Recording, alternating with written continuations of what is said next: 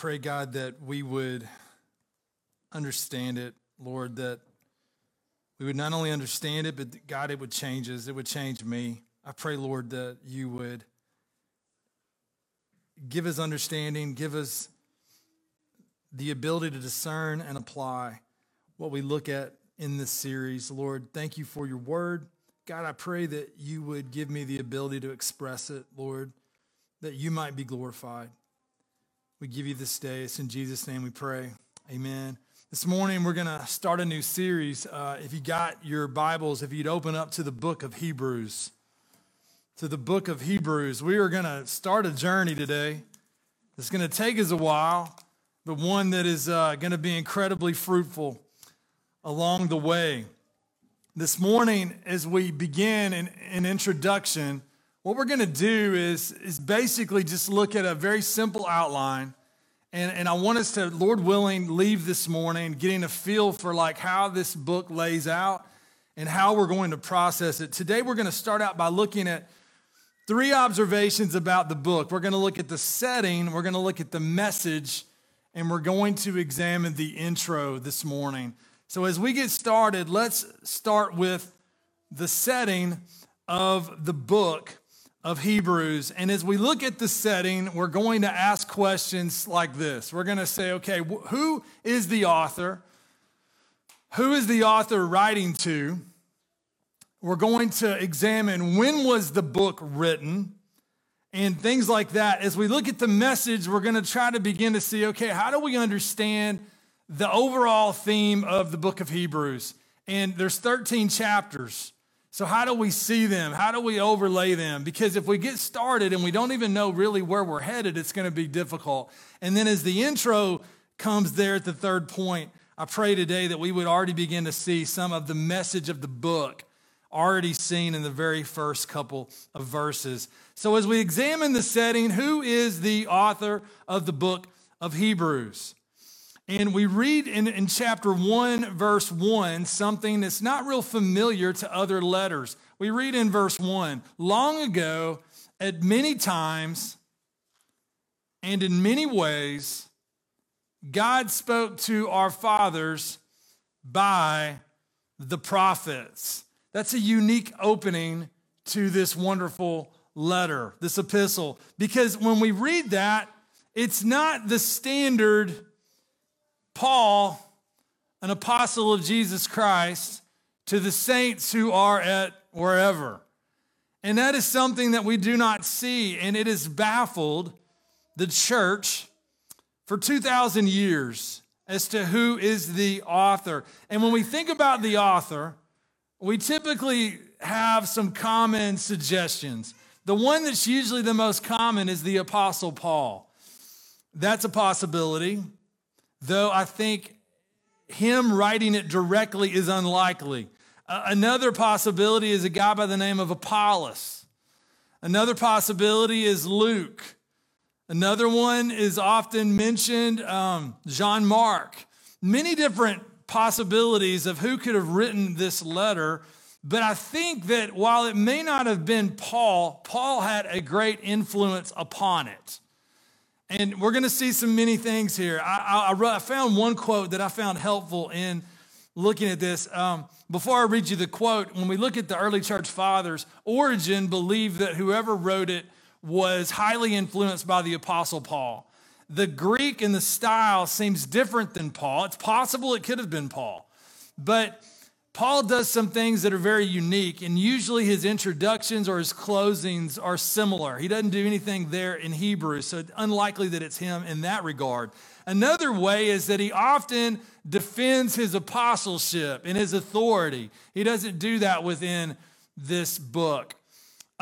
We also see at one point the author seems to point to the apostles, and he looks at them and refers to them as a category. And that strikes me as if Paul would have included himself in that. So whoever it was, highly influenced by the Apostle Paul, I would guess. But we don't know for sure. I like this quote by Professor Keener. From the contents of the letter of Hebrews, there are a number of things we can say about the author. One is that he was brilliant. He knew the Septuagint, the Greek translation of the Old Testament backward and forward. He knew how to link text in ways that were very persuasive to traditional Jewish audiences. Probably he was a Hellenistic Jewish author, probably writing to a Hellenistic Jewish audience. When I say Hellenistic Jewish, I mean Greek speaking and probably in the diaspora, but very committed to their Jewish traditions and very knowledgeable in Scripture. That's an interesting thought. It's just that. It's a thought. It's not the Word of God. It's not authoritative. But an interesting perspective as we jump into this letter. Who wrote this letter? Origen said, we don't know who wrote it, and I would agree. We can speculate, but we just don't know. But when we get into the recipients of the letter, some other interesting questions begin to emerge. Who is he writing to? In some ancient manuscripts that are later on, and many look at them as scribal additions, it says to the Hebrews. And when we see that, is there any evidence that he's writing to a Jewish crowd? And I think there's many places where we can point to as evidence of this. Look at the first verse. Long ago, at many times, and in many ways, God spoke to our fathers by the prophets. Now notice that phrase. God spoke to our fathers by the prophets. It appears here that he's not using this as some type of terminology to refer to all of Christianity. It appears that this is something the fathers, that the Jewish fathers, the patriarchs of the Old Testament. And one of the amazing aspects of the book of Hebrews that we're going to also observe is that there are many references to the Old Testament. In fact, one of the assignments I want to give you so that you're not just a bystander as we go through Hebrews is I want you to get engaged with this. I would challenge you, read the book of Hebrews at least once a week. You might be thinking, how in the world can I read the book of Hebrews? It's about 20 to 25 minute read, if that. So 20 minutes. I mean, so if you really wanted to, I think we all spend every bit of 20 minutes a day on social media. And I think we all find Netflix sometimes goes way beyond 20 minutes. So do you realize if we just put 20 minutes a day, we could read the book of Hebrews every day of the week? And I'm telling you what will happen. As you read it, you're going to get more and more familiar with the flow of this amazing letter. One that is incredibly sophisticated, obviously because the Spirit of God inspires it. But as we look at it, there are so many references to the Old Testament. 31 mentioned, some say more than that. And I want you to think about some of the themes that really make it appear, not just from the first verse, our fathers by the prophets, Old Testament references, Old Testament subjects, over and over and over. He brings up angels. He brings up the Torah. He brings up Moses. He brings up Joshua. He brings up the promised land.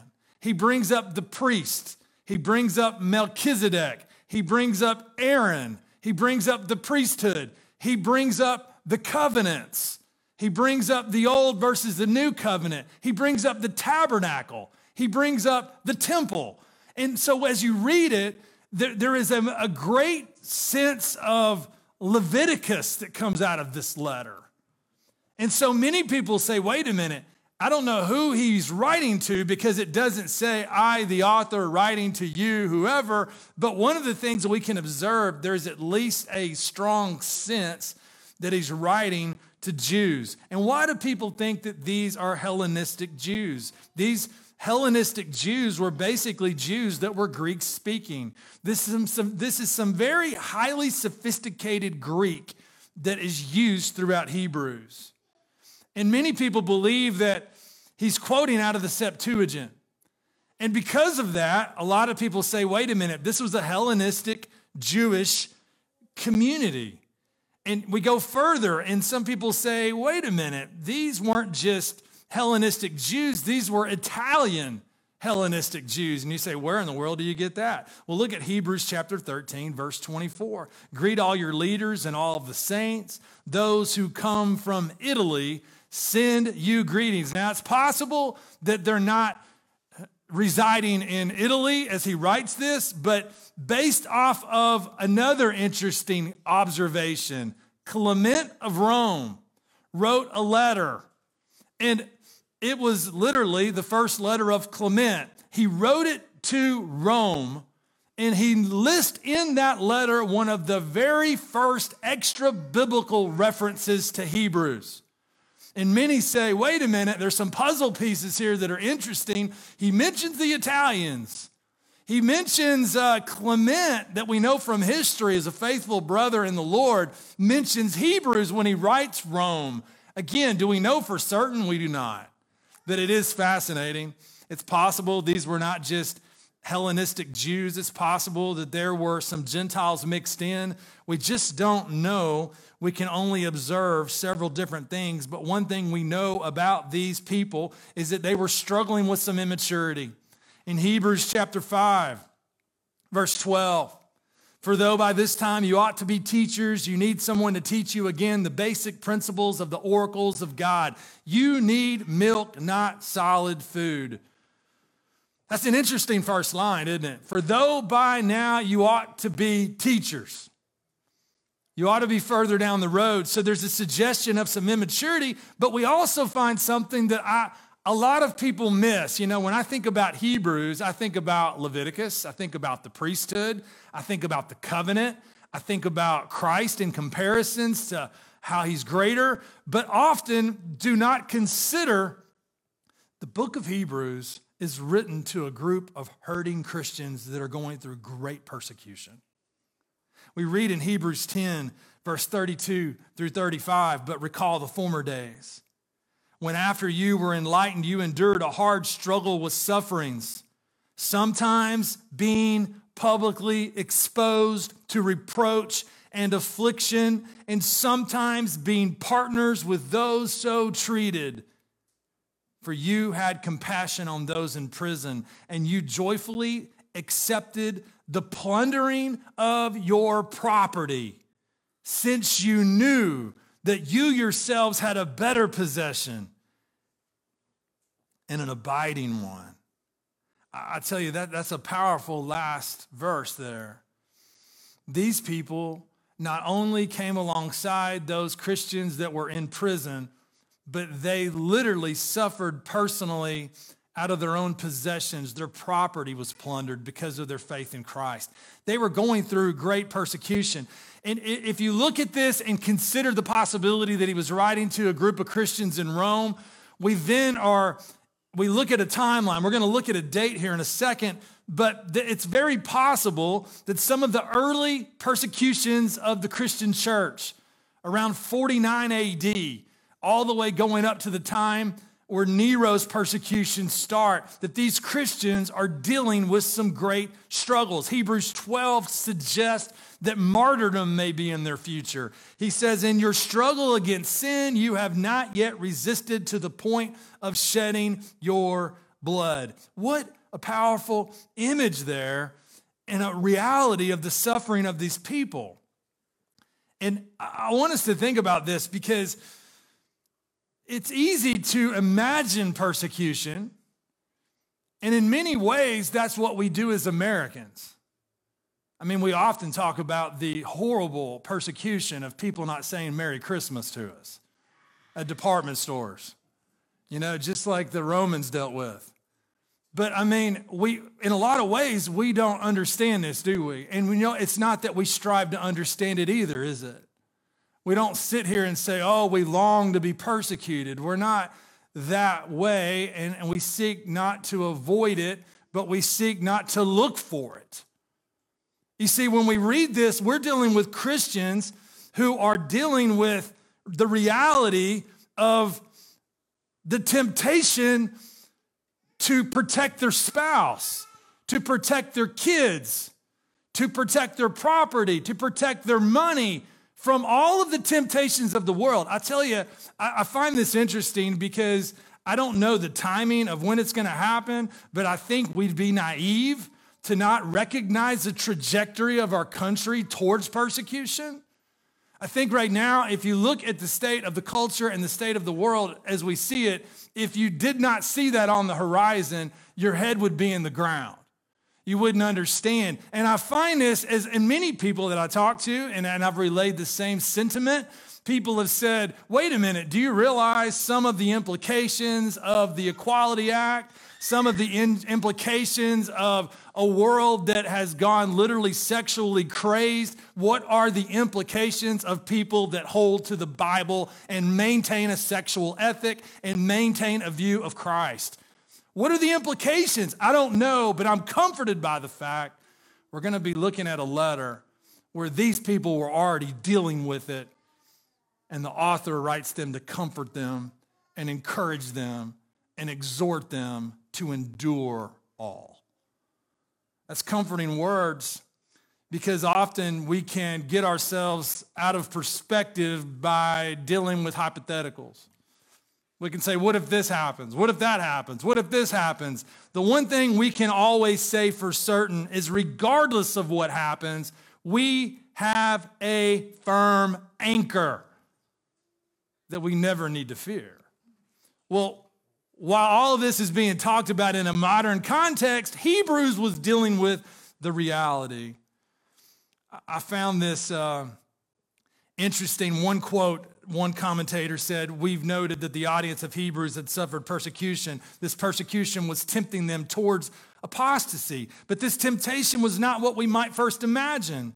It seems that at the time Hebrews was written, Christians could find safety from persecution if they rejected their distinctively Christian beliefs and identified more closely with their local Jewish community. Now, here's what's fascinating. If you study Rome and you study persecution, what begins to be observable is that the Jews many times were persecuted. But there was a great period of time in Rome where Jews were free to worship in the synagogues with no repercussions at all. And Christians now, at this point in time, had moved far enough away from Judaism to be looked at and regarded as another sect, another group. They weren't just an off branch of Judaism to the Romans. They were looked at as another group completely, and they were being persecuted. And the author writes to people who are tempted to compromise. I tell you, this hits close to home. I mean, to my teenagers in the room, what happens if you are maligned and laughed at and scoffed at and ridiculed and bullied because people know you love Christ? Are you tempted to just clam up a little bit? Are you tempted just to go to school and be undercover with your faith? Because no one really wants to go through being ostracized. That's a normal human temptation. We face it as adults in friendships with the community. We face it in the workplace. You face it in all kinds of settings. And if you begin to imagine and begin to relate to the times in your life that you've looked for compromise in order to avoid the hit of being a follower of Christ, you then make it really more personal when it comes to this context of the first century and the persecution these Christians were enduring. And the author's writing them saying, look, you got to endure. Look, you got to keep on. He writes to them and basically says, look, you endured persecution before. Keep going. Keep fighting. Keep looking to Christ. And over and over and over. So in light of the persecution, in light of all that's going on, there were at least 30 exhortations that are listed in the book of Hebrews. And so the author is exhorting these people. He's saying, come on, keep going, keep trusting. And so what he does is, as he's writing, you see that persecution in the background. The next question I think is important in the setting is this all Christians here? It's a really good question. I challenge you to really put your thinking cap and your, what we would call your hermeneutics cap on. And the hermeneutics is basically just interpreting scripture. It's just a word that is really weird. And who is he writing to here? Is it only Christians? One of the suggestions, I was reading many different commentators on this. Dr. John MacArthur suggests that as he writes this, there's really three groups in mind. One, there are Christians who are struggling with at least the possibility of flirting with the compromise to Judaism. That's one group. A group that ultimately the only hope of enduring is because of the continuous work of the Spirit, and God would take these warnings and God would take these exhortations and would keep them moving along. But there's another possible group that we're going to see at different times in the book of Hebrews, and these are intellectual people that believed intellectually in Jesus, but had never made a heart appropriation of Christ. These were people that really would be described by the parable of the soil, the parable of the sower, where everything looks good. You know, it looks like there's real stuff happening. But when temptation and persecution and the hardships of life come along, they just don't endure to the end. And the author here is making an appeal at times within the letter to say, come on, get off the fence. Put your faith wholly in Christ. Don't just be intellectually inclined. Don't just say, yeah, I believe the things about Jesus Messiah, but be a true follower of Christ. Have real saving faith. But then finally, a group that potentially is described by those that did not care and did not believe, and yet the author makes an appeal to them in their Judaism to see that Christ is the fulfillment of the Old Testament, and he is the better way, and he is the substance of the shadow in the Old Testament. As we move through the letter, we're going to find different passages where it's going to be extremely important to understand who it is he is referring to at different times. So we see the author, we see some possible ramifications of the recipients, but what about the date? The date, you may think, what's the big deal here? And I understand that possible question. You know, one of the things that we need to consider is that throughout the letter, he writes a lot about the temple. He writes a lot about the sacrifices. He writes a lot about the priesthood. And he writes about these issues in a present tense type style, which suggests that the temple still is in existence. And you say, when was the temple not in existence? Well, 70 AD, Titus destroyed the temple in Jerusalem. And it appears that the way he writes, that he is dealing with a time where the temple still exists. Another clue is how he refers to Timothy. And notice how he refers to him. You should know that our brother Timothy has been released, with whom I shall see you if he comes soon. Now, what's important about that? No other place in the New Testament did we find that Timothy is in jail. And we look at the timeline of how people speculate when Timothy died. We see about the temple. Many people guess this is around 65 AD. Could be earlier, but I do think we can pretty much bank on the fact that it's before the destruction of the temple in 70. So we see a couple of spade work type issues. We go from the setting, though, and we need to look at the message. What in the world is the book of Hebrews about? A lot of Jewish references, a lot of Jewish scripture, a lot of Leviticus. He assumes they understand it, it appears. So when we look at the chapters, 13 chapters, the theme of the book that I really believe we can count on here is Hebrews is the supremacy of Jesus. And you may think, well, I don't like that title. That's fine. Here's some other suggestions. The supremacy of Jesus. You could say Jesus is greater. You could say Jesus is better. You could say Jesus is superior. And again, you may be thinking, what is he supreme over? What is he superior to? What is he greater than? What is he better than? And here's the issue.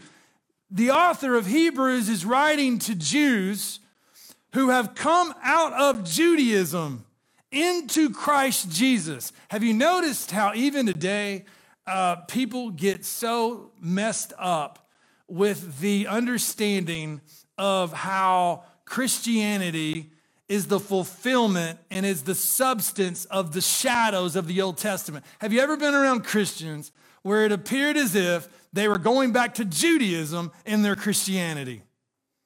And if we struggle with it, that ramification in 2021, do you think it would have been really possible for within 32, 33, 34 years of the ascension of Christ, for these Christians who are now, think about all the issues there, even at the Jerusalem Council, as they were struggling with the Gentiles and the inclusion of the Gentiles in the church with the Jews. And so all of these issues are going on. And so for these dear believers that are tempted to think that they need to step one foot into Judaism and one step over here in Christ and sort of waffle back and forth wherever it's convenient, they need to understand who Jesus is, and they need to understand he is greater. They need to understand he is superior. You see, this goes throughout the entire letter. We see in chapters 1 through 2, Jesus is greater than the angels. He's greater than the angels. He speaks about the angels. This was special to the Hebrew people.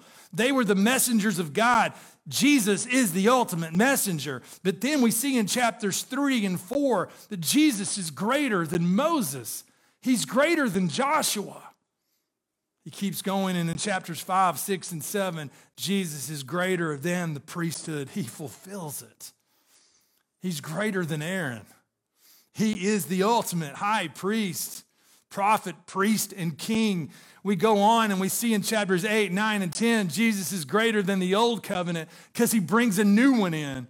And the new is far greater. And then we read in chapters 11, 12, and 13, it's as if he spends these 4 major comparisons to show how Jesus is supreme.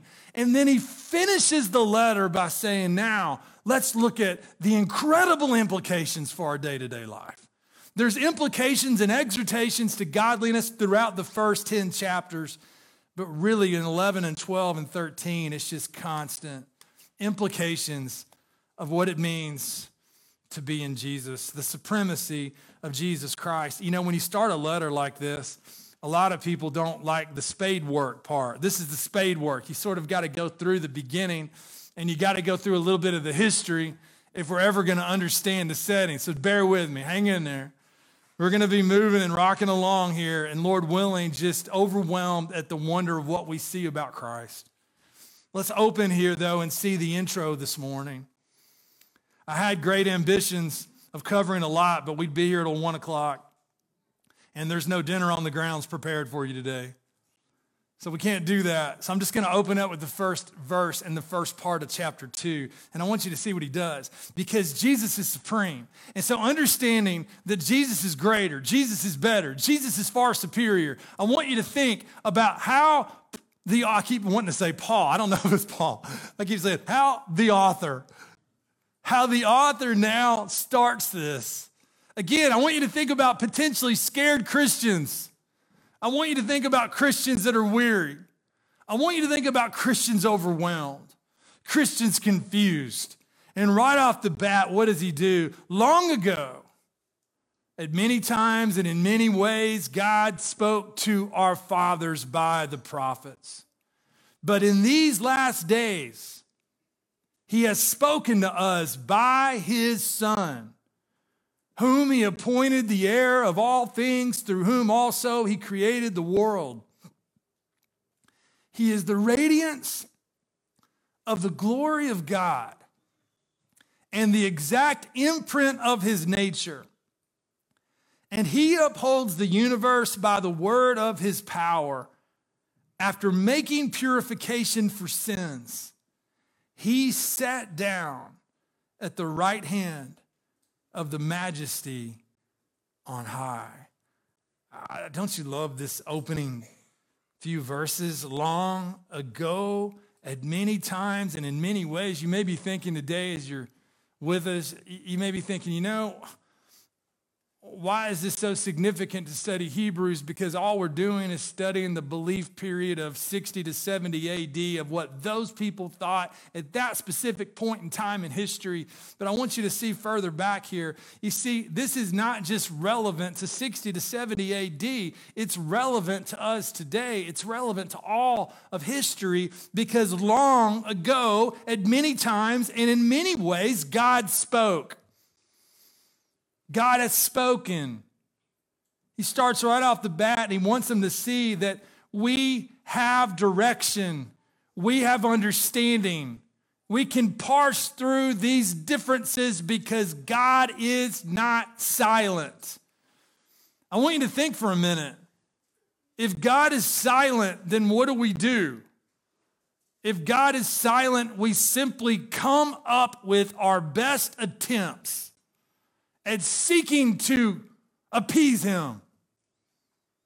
We know from Romans that all humanity created in the image of God, and if we talked about the Latin, the imago Dei, they have this inherent sense that they are not the product of muck in the ocean or product of dirt. Why? Because they're created in the image of God, and they know that there is something greater, and they look at the creation, and regardless of what they've been taught or regardless of what they've heard, they see it through the eyes and through common grace and through revelation of creation. They go, wait a minute, there has to be something else. Isn't it fascinating that all of these cultures and all of these religions, they've never discovered a people group that did not have some form of deity?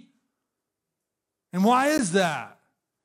Because the exact truth of what Paul presents in Romans 1 is fleshed out in the realm of real human experience. But here it says that God has spoken long ago at many times and in many ways. You think about long ago at many times and in many ways. I love this because you start going through just some passages in Genesis and you just take several chapters. Genesis 8, God spoke directly to Noah. Genesis 12, God spoke directly to Abraham. Genesis 26, Genesis 28, Jacob dreamed. That's where we see Jacob's ladder. Genesis 32, Jacob wrestled with God. Exodus chapter 3, God spoke to Moses in a burning bush. I mean, on and on and on. And whether it's visions, whether it's dreams, whether it's dictation, whether it's God appearing, the angel of the Lord, God spoke in many multiple ways. And one of the ways that helps us understand the Old and the New Testament is when we read a passage like Luke chapter 24 and verse 27, and this is after the resurrection of Jesus, when Jesus is walking down the road to Emmaus, and he's walking with those two guys. They didn't understand what had happened. Their eyes were kept from seeing. And what did he say? In beginning with Moses and all the prophets, he interpreted to them in all the scriptures the things concerning himself. I tell you, there's a lot of places that we might want to be. If I said, hey, where would you like to be at any point in the Bible? You know, you could come up with a lot of good ones, but I'll tell you, this would be a good one. If I could pick one place that I might have been in the entirety of the Bible, it might have been on the road to Emmaus, to hear the Lord Jesus explain himself in the Old Testament. Because what we learn there is there were all these promises and Christ was the fulfillment. There were all these shadows, but Christ was the substance. Everything came together in him. And when we look at this first observation about Jesus in verse 2 and verse 3, Jesus is the final word of God. He is the communication. He is the exegete of the Father. He's the one who reveals to us the things that we long to know. And here we see it. I love this because Habakkuk, Isaiah, Jeremiah, Joel, Micah, Zephaniah, Ezekiel, Daniel, Nehemiah, Ezra, throughout the centuries in so many ways. And earlier you heard Stan read 2 Peter 1. No prophecy was ever produced by the will of man, but men spoke from God as they were carried along by the Holy Spirit. God has spoken. Paul says in 2 Timothy 3, all scripture is breathed out by God and profitable for teaching, for reproof, for correction, for training in righteousness. I love this because he's revealing to these people and reminding them that they have an anchor and they can have an unwavering hope because God has brought himself in the midst of the equation, and he has revealed himself, and he has spoken and ultimately spoken to us through his Son. It says in Hebrews 1:2, but in these last days he has spoken to us by his Son, whom he appointed the heir of all things, through whom also he created the world. Jesus is God's final word. I was thinking about this, and the last days, he says, has spoken. This was a messianic phrase. The Jews understood it. It pointed to the time of Messiah. And Jesus is the fulfillment. Jesus is the Messiah. When we say Jesus Christ, Christ is the idea of anointed one or Messiah. Jesus Messiah. And he is the Word of God. I love what Tony Merida says at this point. As the writer of Hebrews will meticulously demonstrate in the coming chapters, the New Testament fulfills the Old Testament. The climax of God's redemption is found only in Jesus Christ. I was talking to someone in the church about this, and there's just common questions that everybody asks. Every human. There's 4 common questions. There's questions like origin, where did we come from? There's questions of meaning, why are we here? Questions of morality, what is right and wrong? Questions of destiny, where are we headed? Do you realize this morning everyone in this room is going to answer those questions a certain way? Think about it. Everyone in this room, you may not be a follower of Christ, you may be a Christian, whatever you are, everyone here has answers to those questions. Where did we come from? You see, we live in a culture and a world that teaches its students that we came from naturalism, that we have no creator, that we come from dirt, we come from muck in the ocean, we evolve. Now, I want to ask you a question. You take that and then you ask the question, why are we here? If you train up a culture to believe that they are not the design of a creator, but that they are nothing but an accident, why are they here? You tell me. There is no meaning. And then meaning becomes what? The meaning you want to make. The meaning you want to pursue. And then morality. What is right and what is wrong? You determine it. Destiny. Where are we headed? And the naturalist would say we are headed nowhere. We're headed to death. We're headed to non-existence. And so what do? We live it up. It's carpe diem. For tomorrow we die. Live for the moment. I tell you, one of the reasons it's so significant to understand those questions is that it helps us not to be so amazed at the direction of the current culture. Because what we're looking at in the culture is nothing more than implications of worldview. If we believe there is no God, if we believe there is no morality, if we believe that meaning is in and of ourselves, what do? We do whatever we want to do. And anyone that would suggest otherwise is nothing more than a hater of humanity. But what do we learn here? We learn that because God has spoken in the past through the prophets, and because God has spoken in these last days through his Son, then and only then do we find the answers of the ultimate human quest. And we discover in these opening verses the meaning of true life. We discover the meaning of our origins. We discover that we are not the product of naturalism, that we are the product of the special creation of God. We are not accidents. We are created in the image of God. I pray that every kid in here today understands something. You are not an accident. You are created as a special creation of God. You are created in his image with infinite dignity. And you're created and you have longings in your heart. You have desires in your life because you are made and created in the image of God. And if you ever lose sight of that, your life will spiral into a level of meaningless existence because you've lost sight of who you were meant to be. God's created you. Meaning, morality, right and wrong. And when we look at this amazing opening, God has spoken, and because he has spoken in the silence. Do you remember at the end of the Old Testament? At the end of the Old Testament, we have what we call the intertestamental period. A time of period is 400 years. It's the period of time that we come up with Judas Maccabeus, if you understand any Jewish history, and Hanukkah, and all the traditions that go along with that 400-year period of time. But in that period of time, it was silent. There wasn't any speaking. The prophets, the last prophet, Malachi, at the end of the Old Testament, there was nothing. For 400 and something years, the voice of God was silent. But then we opened the pages of the New Testament, and in these last days, he has spoken to us through his Son. And Christ reveals himself as the substance, as the fulfillment of the shadow, as the fulfillment of the promise. And he declares to us who he is and the implications for our life. As we go through the book of Hebrews, because God has spoken, he reveals himself as supreme over all.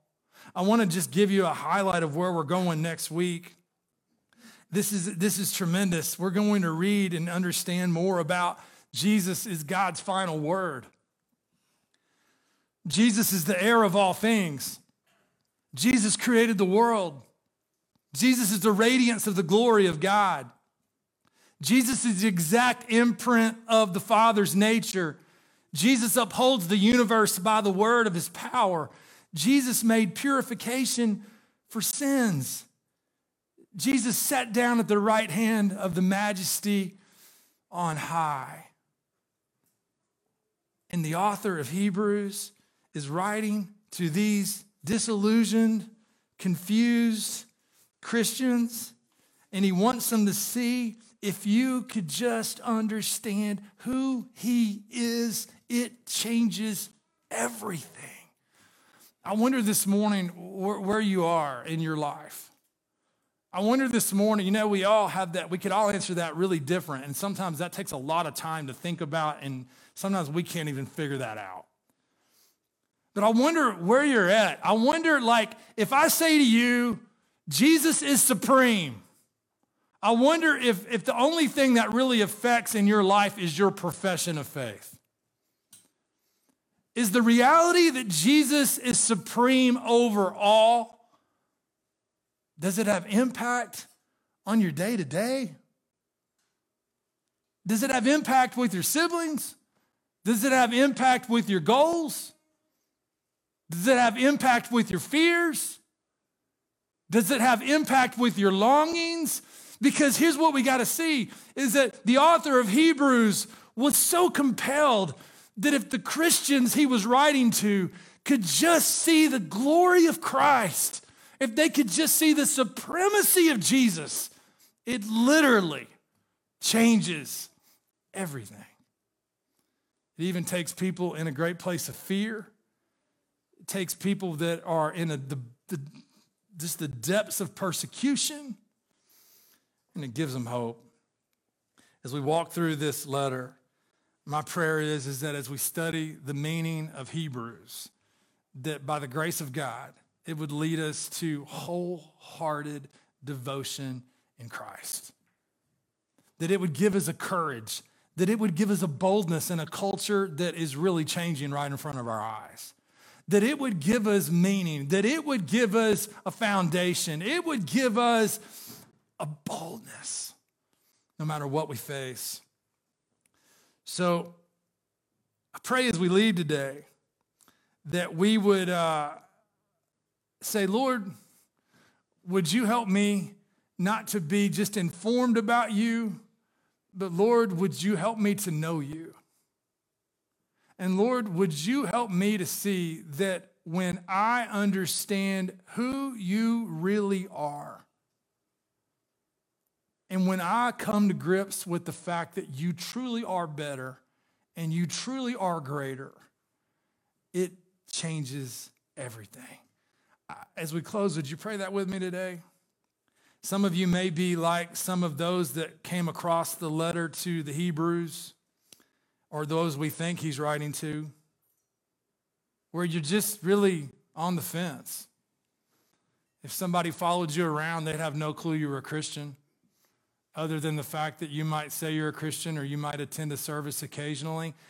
I pray that whether you are a current Christian, whether you are just a professing Christian, or whether you're just totally not, just confused about everything, I pray that no matter what the group, that as a result of walking through this letter, we would be changed by the supremacy and the power of Christ. Lord, I thank you for your word. I pray, God, as we go through Hebrews, that we would be humbled. Lord, that we would grow in our understanding of who you are, and that understanding would develop and turn into a knowledge of experience of following you and loving you and trusting you. And Lord, as we learn about the people who have modeled faith in the past, as we learn about those who were changed by your grace, I pray, Lord, that we would see that Christ is sufficient, that he truly is supreme over all. Lord, help us to understand this amazing letter, and at times difficult letter. I pray you'd give us insight and give us wisdom. And Lord, I pray that you'd help us to connect the dots as to how it needs to apply to our day-to-day, just to the mundane, to the ordinary, to the regular parts of our life. I pray, Lord, that we would see that this has far-reaching implications in everything. It's in Jesus' name we pray. Amen.